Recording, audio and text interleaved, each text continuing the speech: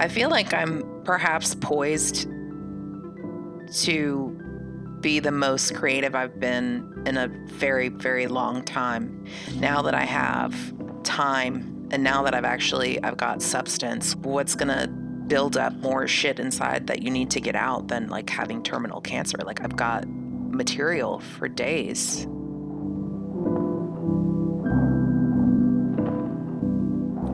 That's Natasha, self-proclaimed oversharer, sometimes writer, private vlogger, dance party maker.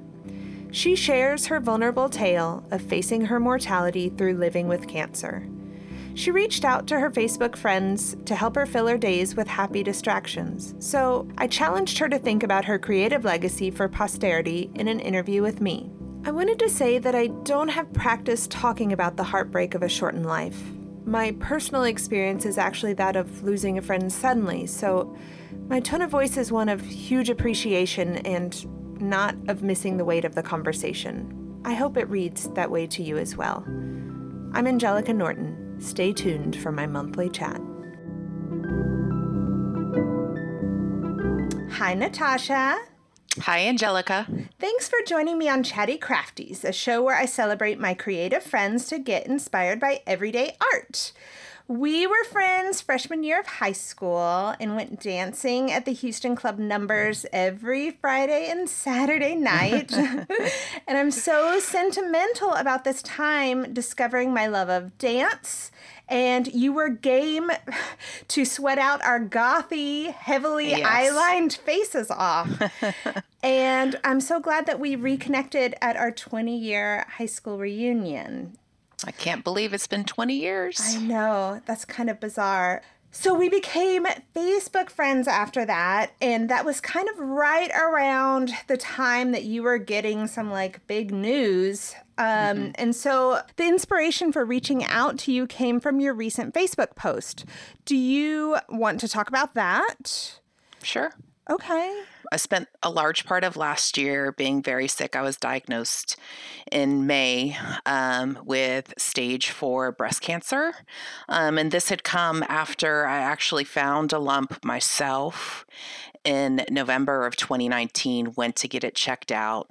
Was told, oh, it's nothing, just kind of dismissed everything away. And then I started experiencing some really bad back pain. And then, of course, because of coronavirus, it was really hard to get in and get any kind of diagnostics. And then it just got so bad, went to the ER, finally got some testing, and then was diagnosed with not just cancer, but stage 4 cancer. And basically, what I've had to come to terms with is that is what's considered terminal diagnosis. I mean, maybe not instant. Maybe I'm not going to die in the next 6 months or year or even 3 years, but the statistics are pretty shitty. And I've just been kind of going through waves of grief and sadness. And I feel like I've been processing just the inevitability of all of it. And I got to a pretty dark place a little while ago.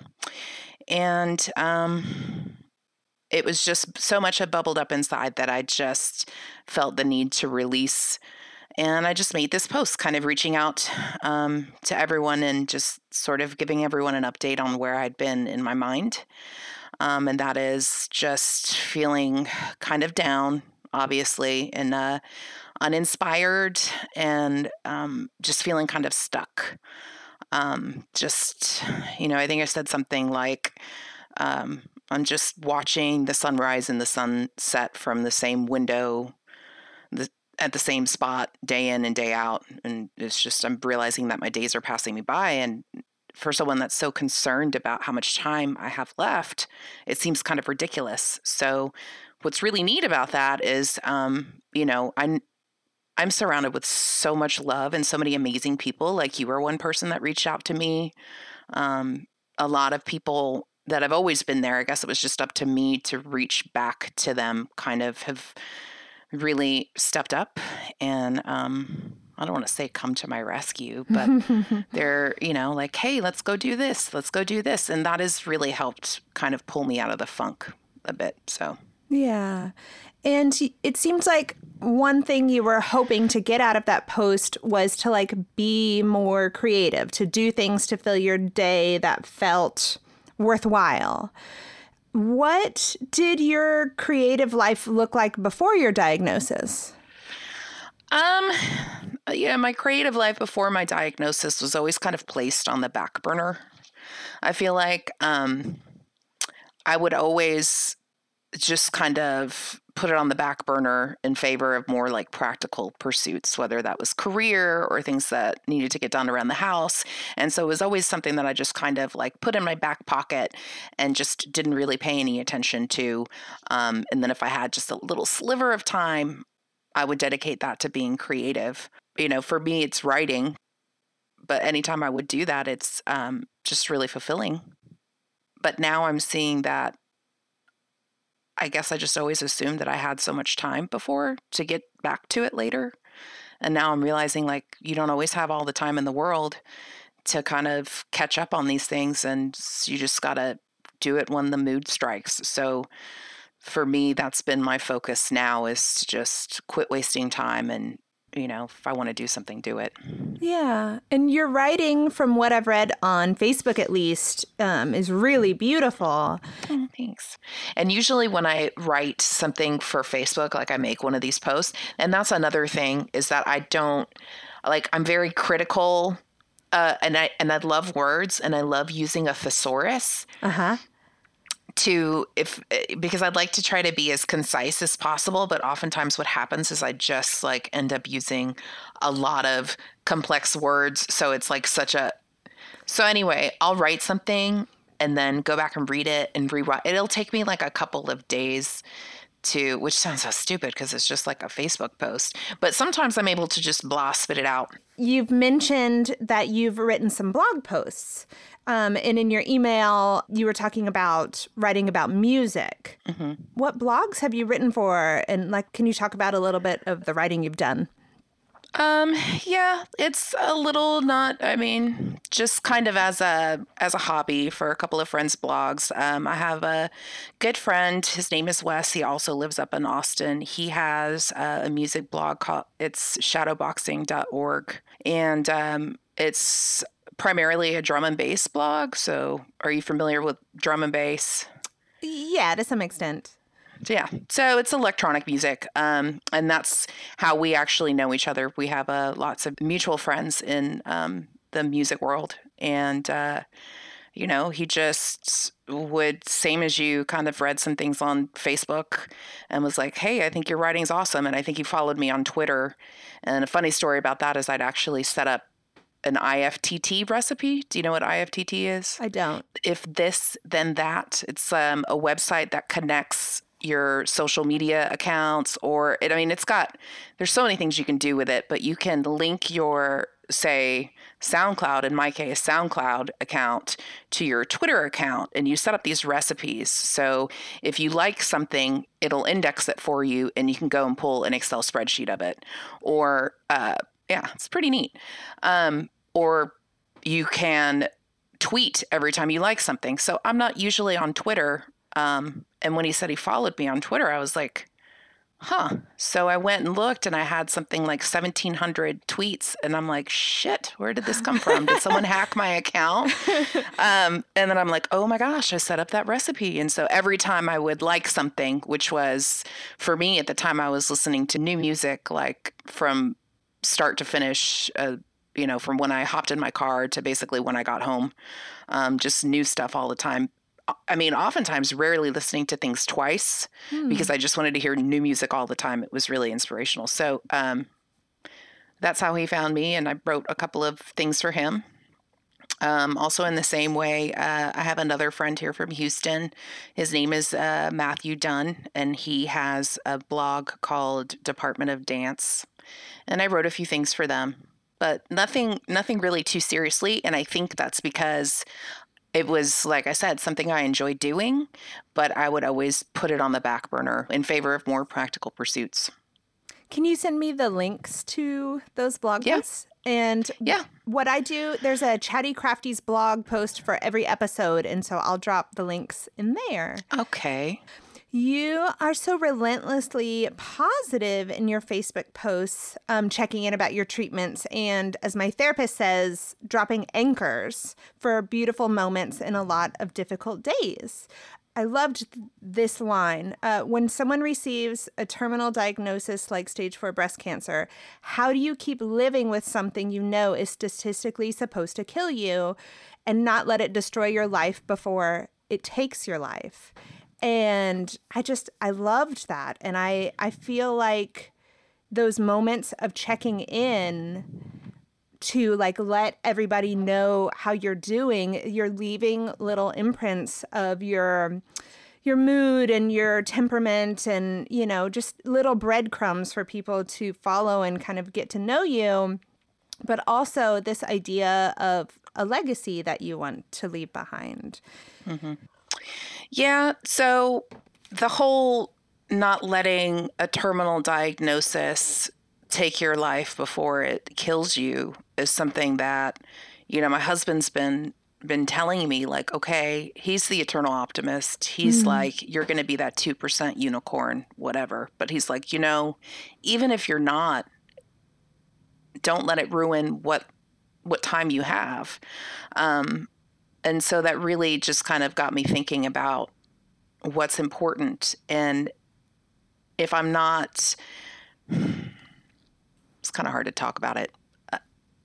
You know, if I don't have all the time in the world, how do I want to spend my time? And if I'm not going to be able to be here forever with everyone, what do I want to leave behind? Like, what lasting impression do I want to leave them with? And how can I do that? And I've really found that I kind of refer to it as oversharing on Facebook. It's a good way for me to, it's therapeutic because I'm able to get these thoughts out and it helps me work through some things, but it also lets other people in. And then maybe when I'm not here anymore, if someone wants to remember me or just kind of think of me, they can go back and it's just like a really personal way to be here when I'm not physically here. Yeah. I think that is a real thing that people who don't have the diagnosis hanging over them, they don't appreciate. And that for people who have lost someone and they have those breadcrumbs to like catch up with and have moments with the person they lost, it is endlessly, you're endlessly hungry for those moments because you don't have them. So I think that it's really beautiful that you get a chance to leave what you want to leave. Right. And especially, you know, like my daughter, she's 18 and my son just turned 13. So, I mean, I don't know how long I'm going to be here for, but you know, I communicate with my daughter differently than I communicate with my son. My daughter is older, so our conversations are a bit more mature.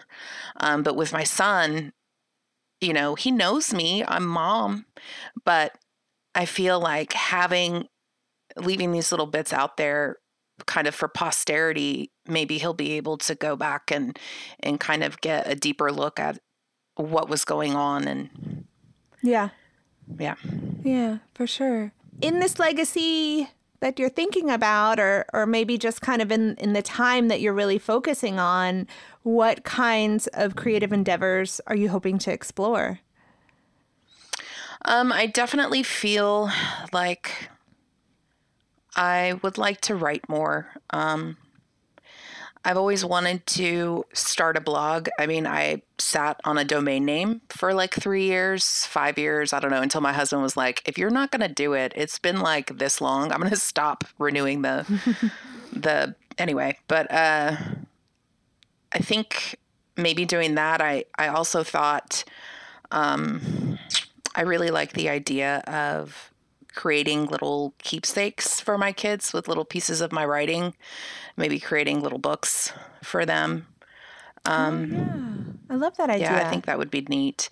I have a friend who, as a result of that Facebook post, invited me to a Zoom meeting earlier this week and it's for an art project that I thought was really neat. And she is an art teacher or the art director at the Kincaid School here in Houston. That's where I went. Oh, is it really? Yeah, that was my elementary and middle school. Oh, wow. My okay, mom yeah. taught there for Really? some odd Okay. years. Yeah, she was the art teacher in lower school. Okay. Yeah. I think she's in art in lower school also. Her name's Lauren Taylor. Oh. But yeah. So she was like, hey, I've got an opportunity for you, a volunteer opportunity for you. Just why don't you log into this Zoom call at this time? And it's so I guess one of her students had passed away from childhood cancer a couple years ago, and their parents started the Ferris Foundation. It's a project called Art is Hope. So basically what it is, and I'll see if I can show you. Oh, neat. So the idea is to create a piece of art. I guess they've been doing Free Art Friday, but to create a piece of art. And it was this class where she walks you through how to make a really basic card. Oh my gosh, I'm looking at her Twitter.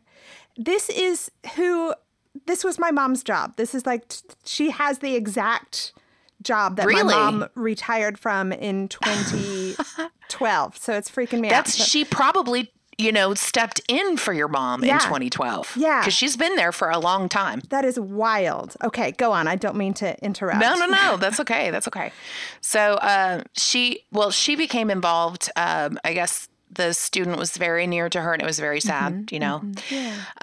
And she became involved with the organization. And I think she's the art director for the organization. But, she invited me to this presentation where she walks you through creating a piece of art. In this case, it was like a little greeting card. So it's supposed to be anonymous and you just create them with little templates and they send you little stuff.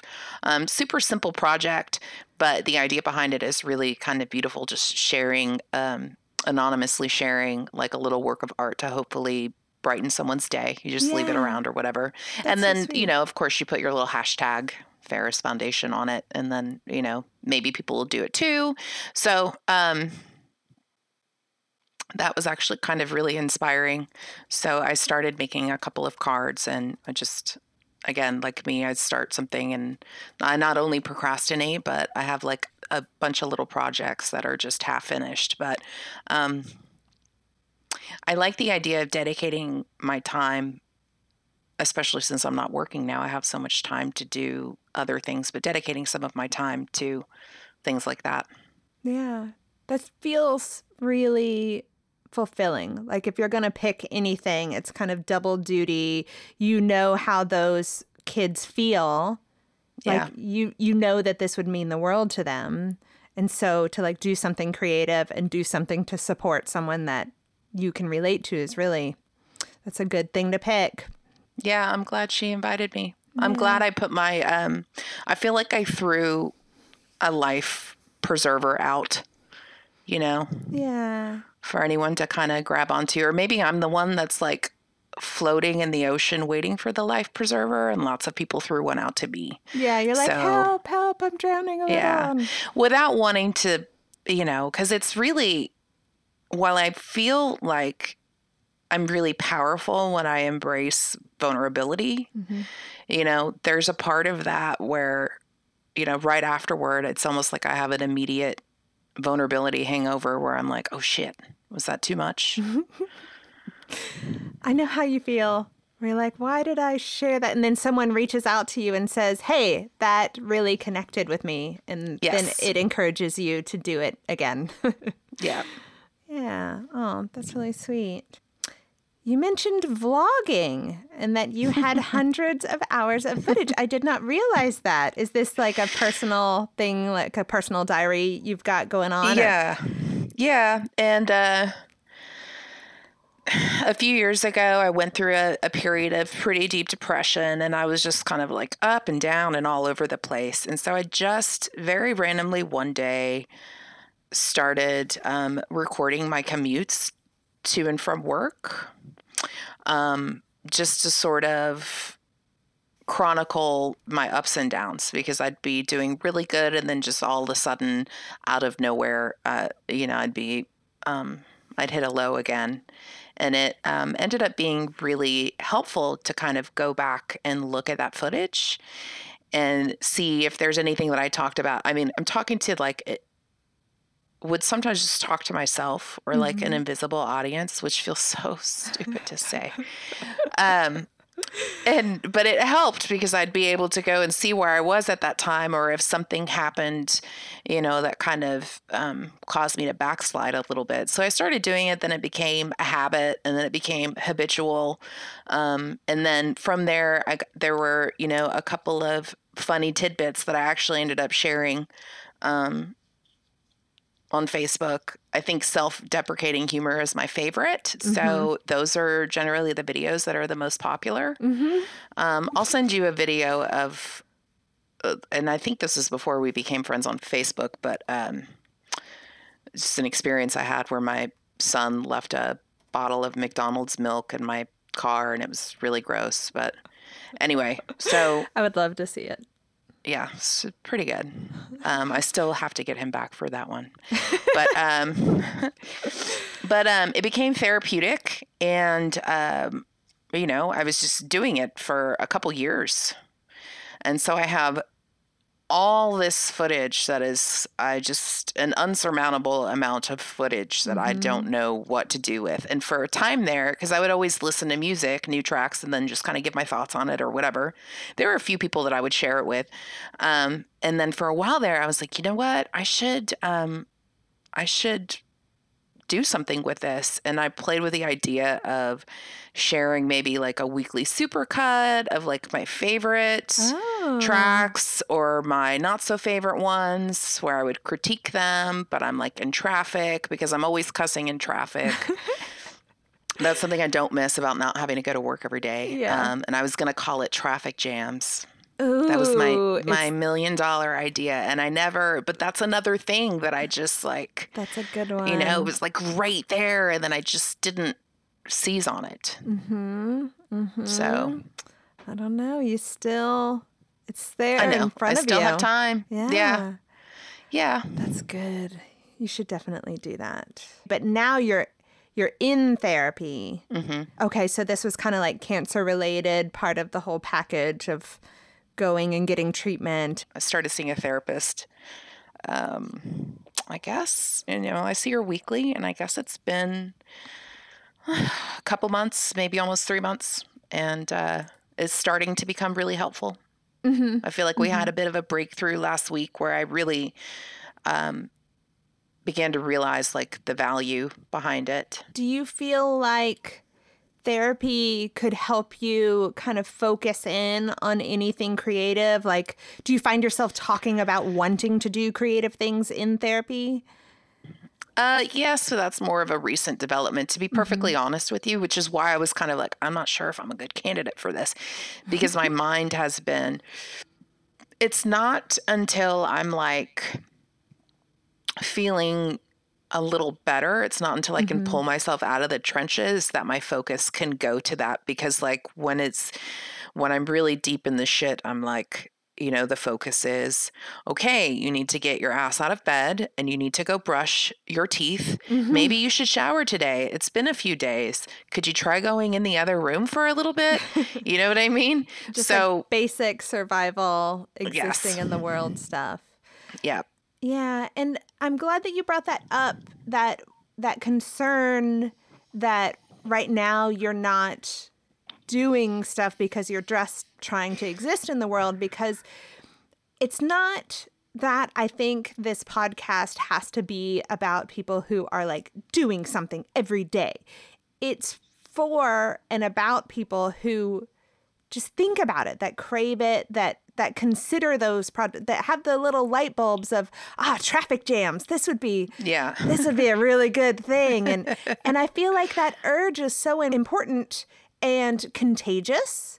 Yeah. And like I told you on the phone, it's probably a very selfish thing for me when someone starts talking about these ideas because it makes me want to start doing it. Because as soon as I read vlogging, I was like, vlogging? Should I start vlogging? Is this something Yes, you that I should. get something out of? Yeah. I never even thought about it.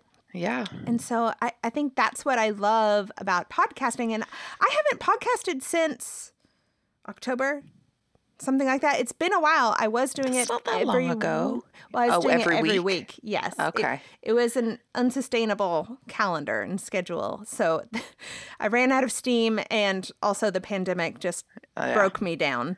But this was the first interview in a while that I was like, oh, there's that feeling of being creative. Like I have an idea that I want to follow through. So if nothing else, you inspired me to be creative, and I dragged you along with me.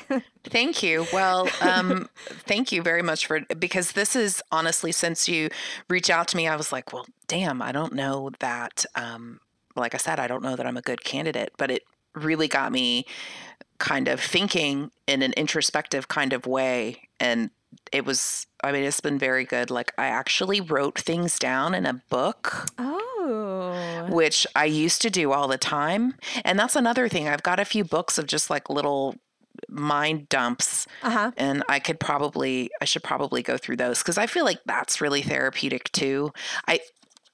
Just being able to go back and kind of get to know your past self. Yeah. I like to do that. But, so it got me thinking about a lot of stuff. And so the homework that I had for my therapist last week was because I was just really like, probably had the lowest point. Like I can tell you that I have cried more over the course of it hasn't even been a year yet, than I probably have cried in my entire life. I'm not a crier. I don't like to do it. Mm-hmm. I mean, maybe in the shower by myself sometimes, but I'm certainly not like my husband has seen me cry maybe a few times. Not that maybe I did hold it all in before and just felt weak because of it. But I have cried more in these last months than I have, in years. But so I was at a really low point, and I met with a therapist, and I think that she could sense that I was feeling really down. And then once it's like she peeled a couple layers back, and then I was like, and just unleashed all this stuff on her. And I said the quiet, ugly parts out loud, like all the stuff about, there's just a lot of stuff. And I'm not going to talk about it much because I will cry because it's the worst. It's the worst aspect of this is like my family and my kids and not being here for them and that kind of stuff. And then also just the being scared of death in general, like what's it going to be like what's it going to be like to die? And anyway, so she was like, I think she said she has a lot of patients that can kind of make their way through this time by just being that shiny, optimistic, like I'm gonna beat the odds and whatever. But I can't, I'm more analytical. Like I don't leave much room for gray area. She's like, I think you would probably do better to face down some of these things and process so that you can process them. So she told me that, I think, maybe you should give yourself some years, realistic expectation, maybe like 5 or 7 years, which I don't like saying that because I'm like, ooh, it just sound like a lot because it's not. But just force yourself.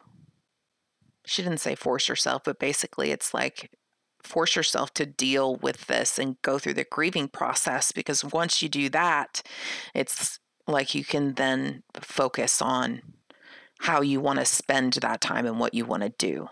So, I watched a couple cancer documentaries, like really scary ones, and was just like jumped into the void, started having conversations with my husband, like the shitty ones that I didn't want to have, that he doesn't want to have. But of course, he let me talk.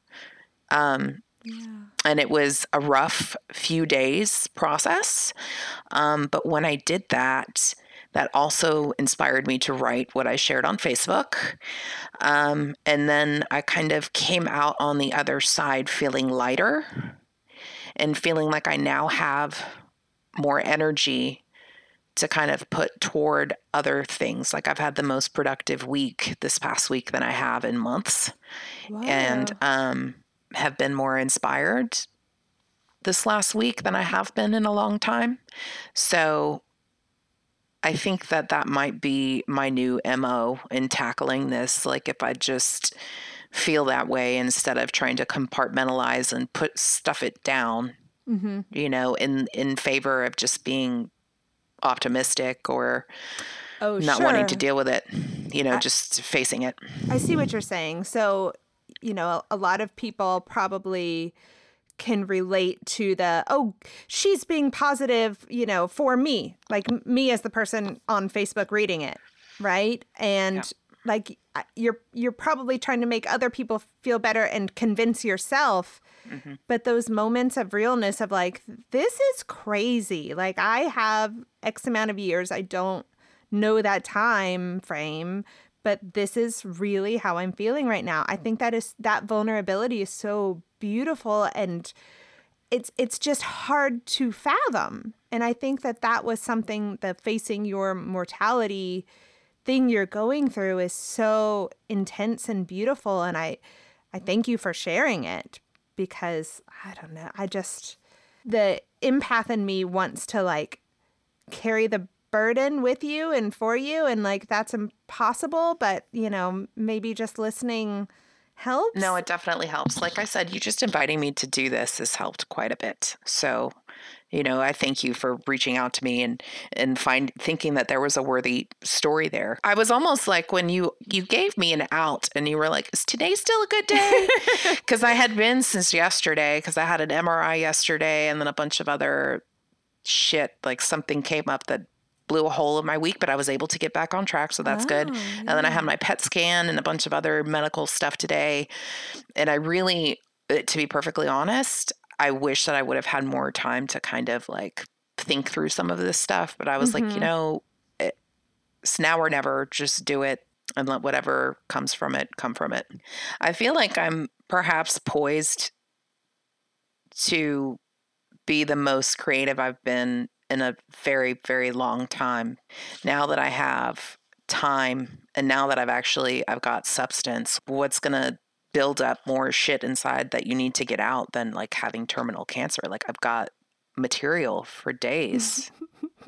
Like I could just, there's lots of things. I found myself like, I liked thinking about what inspires me, because I think you're often inspired and you don't even know it, but taking time to kind of like sit back and think about it, I'm realizing for me, it's become like very simple sort of day-to-day things, like everyday beauty, or just like thinking about it. I didn't realize that those things were inspiring. It'll just be like in the moment, like if I'm holding my husband's hand, like just, he has very nice, soft, ladylike hands, the nicest hands on a man I've ever seen. But like, just feeling the texture of his hand, or like if I'm, just looking at one of my kids do anything, or just the way that they, turn their head when they're talking. It's just like, it's so beautiful. And I feel like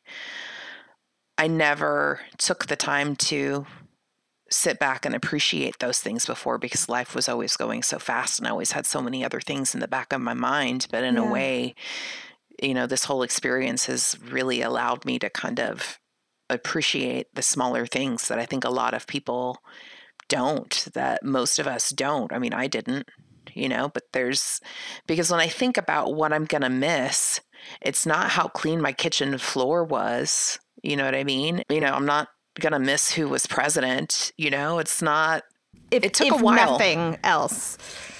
That is a positive.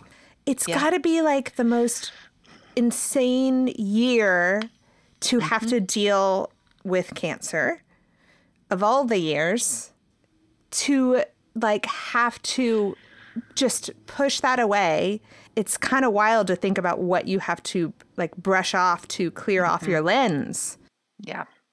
I mean, but it becomes, so you'd be surprised, it becomes surprisingly easy to brush that off, because it's like immediate. You're just kind of overwhelmed, going from having pain in my back to, oh shit, there's tumors all over your body, to, oh yeah, we're going to have to do this major back surgery that it's going to take forever to recover from. And, like all of that, I mean, it just snapped me out of everything else. Yeah. And then even when because I was told fairly early that I had stage 4 cancer, but I don't think that I knew what that really meant. I didn't do any Googling. I didn't consult Dr. Google. Yeah. I was like, I kind of, did the whole ostrich. I wanted to stick my head in the sand and just kind of ignore that and come to everything organically. And then one night I just decided to like rip the Band-Aid off. I have a book. I was reading about just cancer humor, and I got some really great memes from that. But I was reading just this cancer humor, and I think I have the page tabbed, but there's this woman who's about my age. I guess she does these like cartoons. It's like a little blurb. This is, if I were to like write a book, I think that it would have to be in like this format where I mean, I'm not an artist, so these would be like stick figures over here.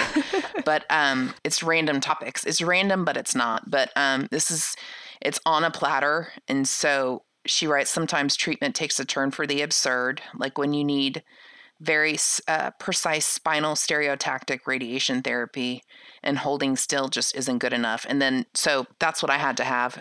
It was part of a New York Times article. And she goes through explaining the process of what happens to you. And she compares it to being wrapped feeling like you're a piece of supermarket sushi. Because the thing is ridiculous. Like you go in and then they have you lay down on like what feels like bean bags, like little bean bag beads. And then it inflates and then it conforms to your body, so they get like a little Natasha shaped mold. Wow. And so it's so you don't move. So it's that's why she said it's enough to be immobilized. You have to like be there, and they put you in your mold every time you go. Whoa. So it's very precise. But I identified with that, and I was like, oh, okay. So the book is In Between Days, a memoir about living with cancer, and it's by Tiva Harrison, and I believe an author from Canada. So I was like, oh, wow, I think I would like to read that book.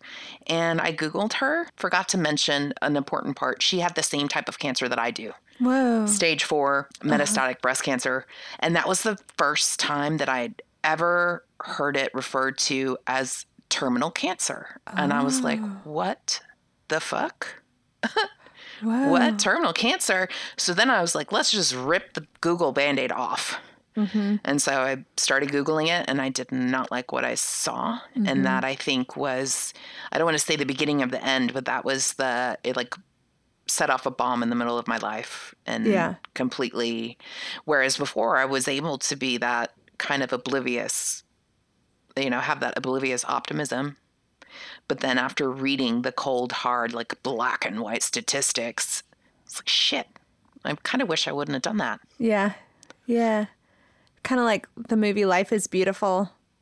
Like the dad is protecting the little boy and he just doesn't even know that he's in concentration camps. And when was that you kind of dropped that bomb on yourself?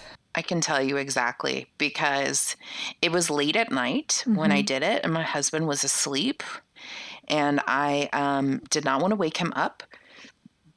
So I went and recorded my reaction. I wasn't intending to record my reaction to it, but I just had such a response to it. It was 6 months ago. So whatever 6 months ago was, I guess that would have been in July. And I'm kind of glad that I did that. I wanted to share it with someone, so I uploaded it to my YouTube page.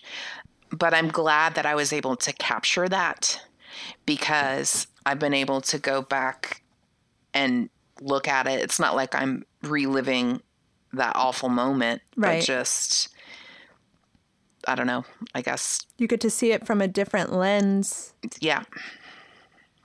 Being further along. I still wish, I would have come to the realization one way or another. Yeah. you know?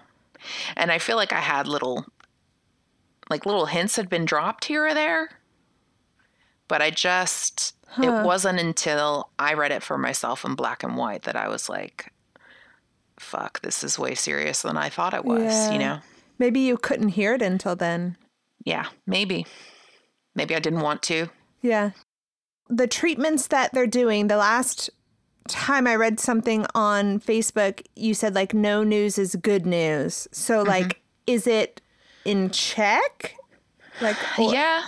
I mean, as far as I know, I have estrogen positive, HER2 negative breast cancer. So there's 3 types. There's estrogen positive, progesterone positive, and that's considered, so those 2 are hormone positive, which are the better out of the bunch. And then there's triple negative. So of the types of cancer that I have, I actually have the best kind. Oh, good.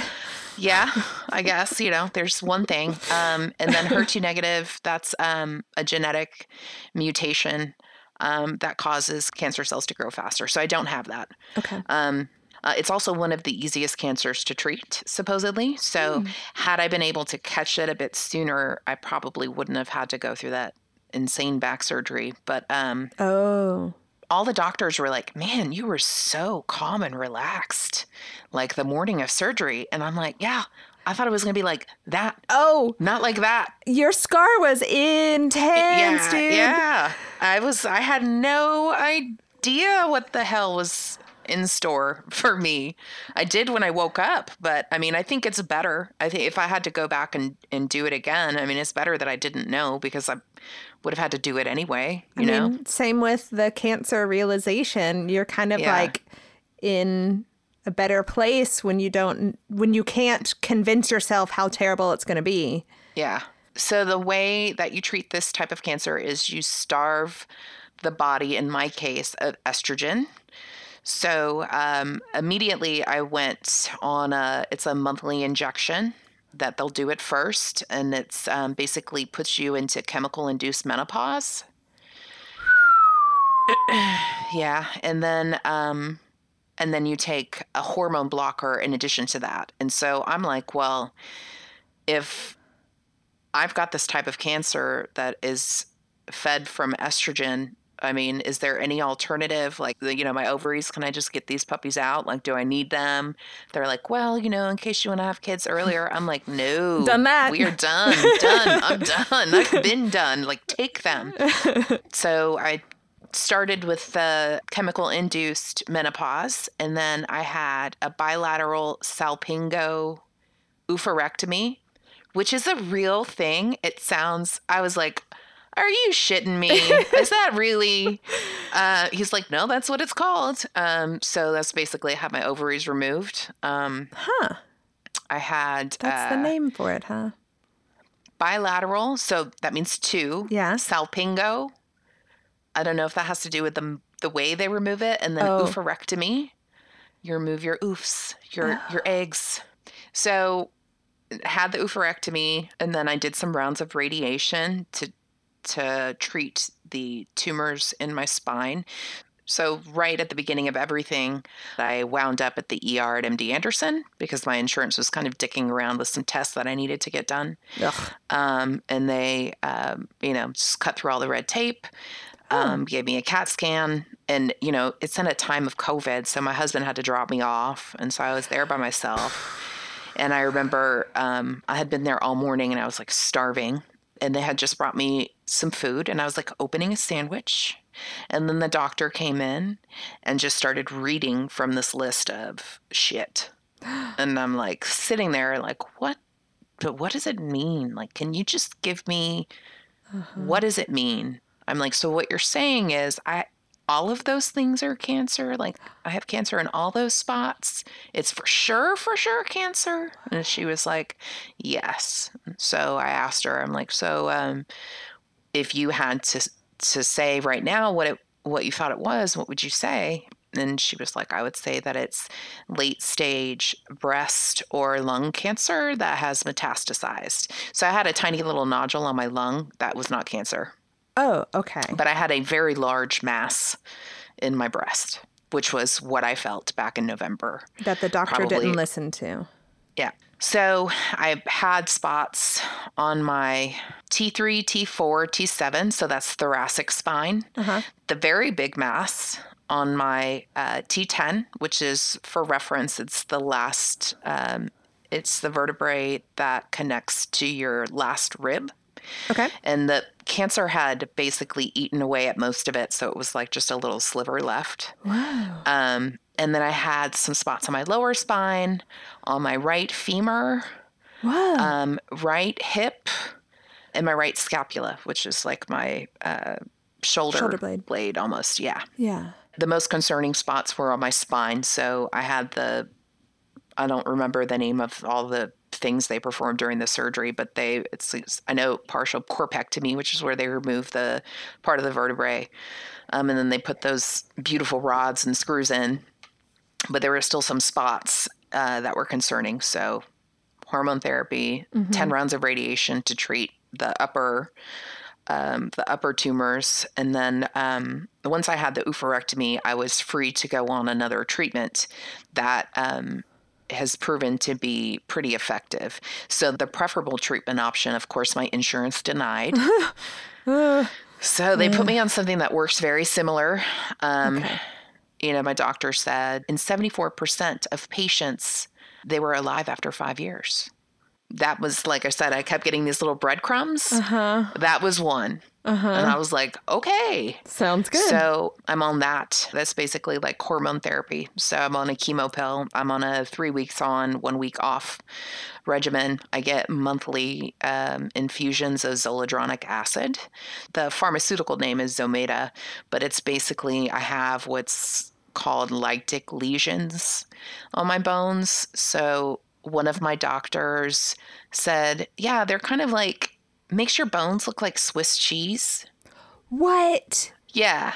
And I was like, oh, thank you so much for that visceral imagery. Like, I'm never going to be able to get that out of my head. But the zoledronic acid helps strengthen your bones because the concern then when you have like holes in your bones is that you could easily fracture or whatever. Yep. So earlier in the year when I had first started, I was in so much pain. I tried to change my lifestyle, yoga, you know, more exercise, drink more water, eat better, like all this stuff. Nothing worked. I couldn't get an MRI, which is what I needed, but I did get sent for some x-rays. And they saw that I had a fractured vertebrae. Oh, you're kidding. Yeah, no one thought to be like, that's curious. Why do you have a fractured vertebrae? Yeah, what did you do to do that? Did you have an injury? Yeah, and I didn't. They asked me, and I'm like, no, I didn't. Anyway, so I do that, and basically, there is no end date to that. I'm on that indefinitely or until it stops working.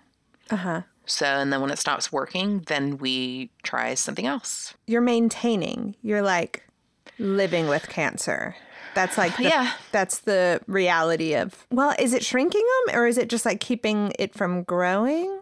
Yes, it's helped shrink quite a few spots on my back. There was only one area on my sacrum that had gotten worse. So right now they consider it palliative care because they're, in their mind, it's not curable. So we're just going to make you comfortable. So when I did have, because I've only had one PET scan until today. I've had my second PET scan, and on Monday I go to find out if, what the next update is. Hopefully things are, keeping steady. I'd like to maintain just like nothing's getting a lot worse. Yeah. Okay. So right now we're maintaining. Okay. Do you hate talking about it, or is it just like what's on your mind? Okay. No, I don't hate talking about it. Okay, good. I'm glad. I worry if I'm like, give me all the details. If you're like, I'm tired of talking about the details. No, I've been ignoring everybody mostly until recently. Not really on purpose, but I have got. Not to sound like I have got so many Facebook messages, but I mean, so many people have just been amazing and have reached out to me. And it's just, sometimes it's hard to pull yourself out of it enough to like reach back. Yeah. So that's on my to-do list, is to go back through and Yeah. thank people or, whatever. Just not be in my own little bubble. It's very easy to trap yourself in your own little bubble. Yeah. Kind of ignore the world. Yeah, especially if you've like reached out to them and they're like, okay, I've heard your call. And it was a very compelling call. There's something, and this is what I remember about our friendship when we were 15, is like, there's something about you that's very compelling. I don't know how exactly to put a pin in it. It's just kind of, I don't know. You're just easy to listen to. Thanks. Yeah. Thanks. Yeah. I'm so glad to like catch up, Yeah, I'm very glad to catch up too. And I mean, I must admit, I did a little bit of internet stalking on you too. Yeah. And you're doing awesome stuff and all this creative stuff too. I feel like I have to, or else I will get just overwhelmed. The pressure is really intense. And so the way that I can get away from that pressure and think clearly is by like sewing or recording a podcast or dancing when that was a thing that people could do. I miss that so much. I know. I don't even, in my house with my kids, I used to just put on the record player and just like dance, and I just haven't. So this is a reminder to myself that like a dance party is in my future. So the DJ from Numbers actually DJs on Friday night on what app? It's like the app that everybody is Parlor? Just kidding. Twitch. Okay. No, on Twitch. So he DJs on Twitch, like all the stuff that you would hear at Numbers. And so I created a Facebook invite, and we all joined a Zoom call and had like a little living room dance party. Really? It was neat. Yeah. That's so sweet. Is it was like fun. old school Numbers Yes, stuff? yes. Really? Yeah. I've been listening just sort of on and off whenever I think about it. And I'm like, oh shit, it's on. Do you remember we used to, they used to have coupons to like get in on Saturday night for free or something. And it was like neon coupons that you could get at Bazaar or something. And my mom would make copies of it and we would pay for Friday night and get in on Saturday night For free on Saturday. Yes. Yeah. You've reminded me of that memory. That was locked away somewhere back there. Yeah. But yes, I do remember the neon pieces of paper. Yeah. I think Numbers was so amazing for a lot of people. Like it was just a really wonderful place to go and realize that you could be whoever you were, and that's okay. Yeah. Yeah. I got so much out of just going and dancing from like 9 p.m. to 2 a.m. as a 15-year-old. Oh, yeah. Oh, yeah. Believe me, I have a 50. Well, now she's 18, but I was like, oh, shit, like white knuckling it the whole time, like just waiting for her to, I'm going to go stay at so-and-so's house. And then, yeah. How was that? Was she a dancing? She's just like a good kid? She's a good kid. Not that we were not good kids at 15. Mom, if you're listening. I was a bad kid. I mean, I had a lot of fun, but, you were a good girl. Yes, we were perfect. We were perfect. For me, it was so just like simple, just dancing the night away. Oh, that was I don't know. It was such a beautiful time. It was. I think that when everything opens, that'll be my first destination. It's going to dance under the big disco ball. It's still very much the same. It's different, but it's very much the same. Like, will you hit on me Friday up? nights? Yeah.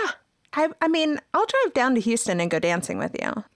I got another one. How do you encourage creativity in your kiddos? Because your daughter is a singer and a musician. She plays guitar. Yes, she plays guitar. Ukulele is her favorite. I feel like it's definitely important for them to have that as a creative outlet. Like my son is super into sports, but he's also like really into music. He wants to be like a NBA player or a rapper, which is, yeah. Anyway, for Christmas every year, we'll buy them something musical for them to play around with. Like we got my son like a little drum pad and like software on his computer so that he could make dope beats. And Zoe, just whatever, and just trying to understand what they're into, giving them a chance to play it for us, Yeah.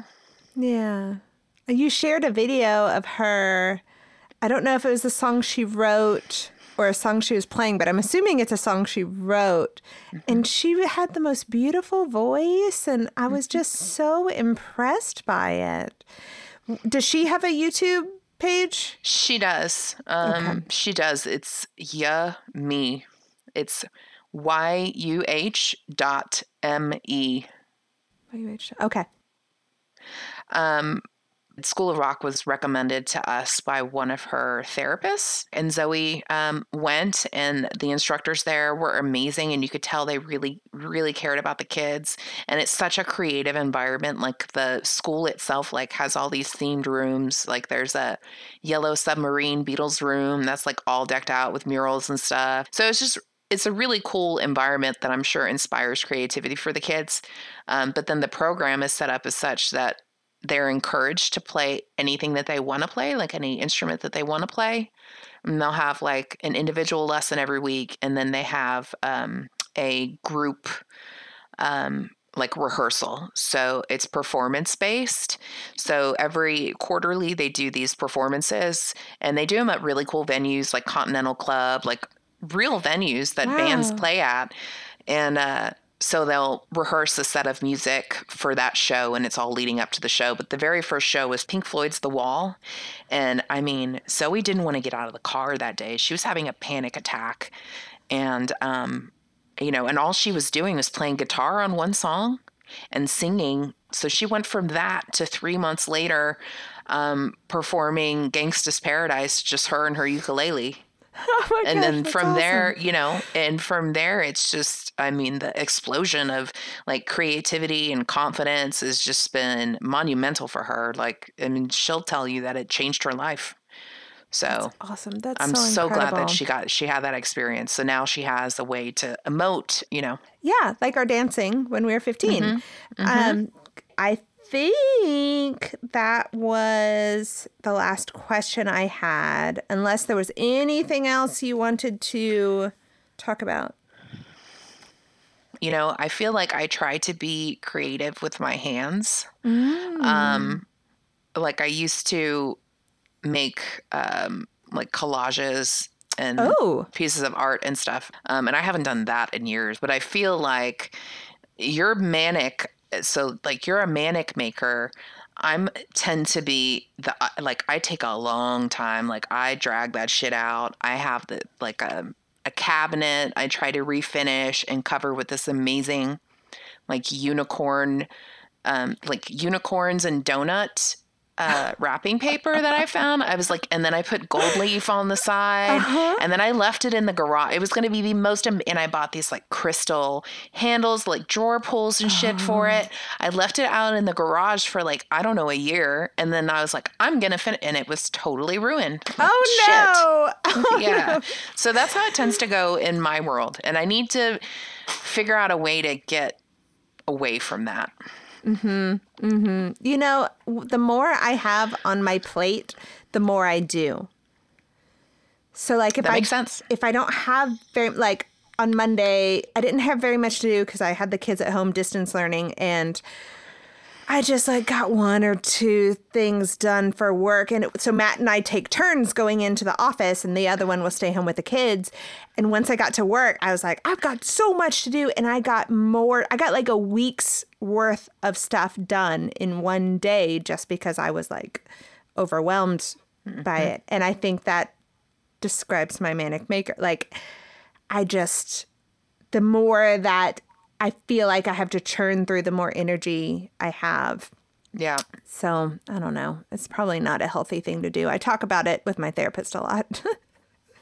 Well, I mean, it's, it's probably not completely unhealthy because you're, you force yourself to get it out and get it done. And then I'm sure you feel a great sense of pride and accomplishment. And, looking back, like, I did that. I did that thing. It's finished. It's not just sitting in the garage getting mildewy, Yeah. Yeah. Okay. If you were to give yourself a title for your creative identity, what would your title be? I'm definitely a long-winded storyteller.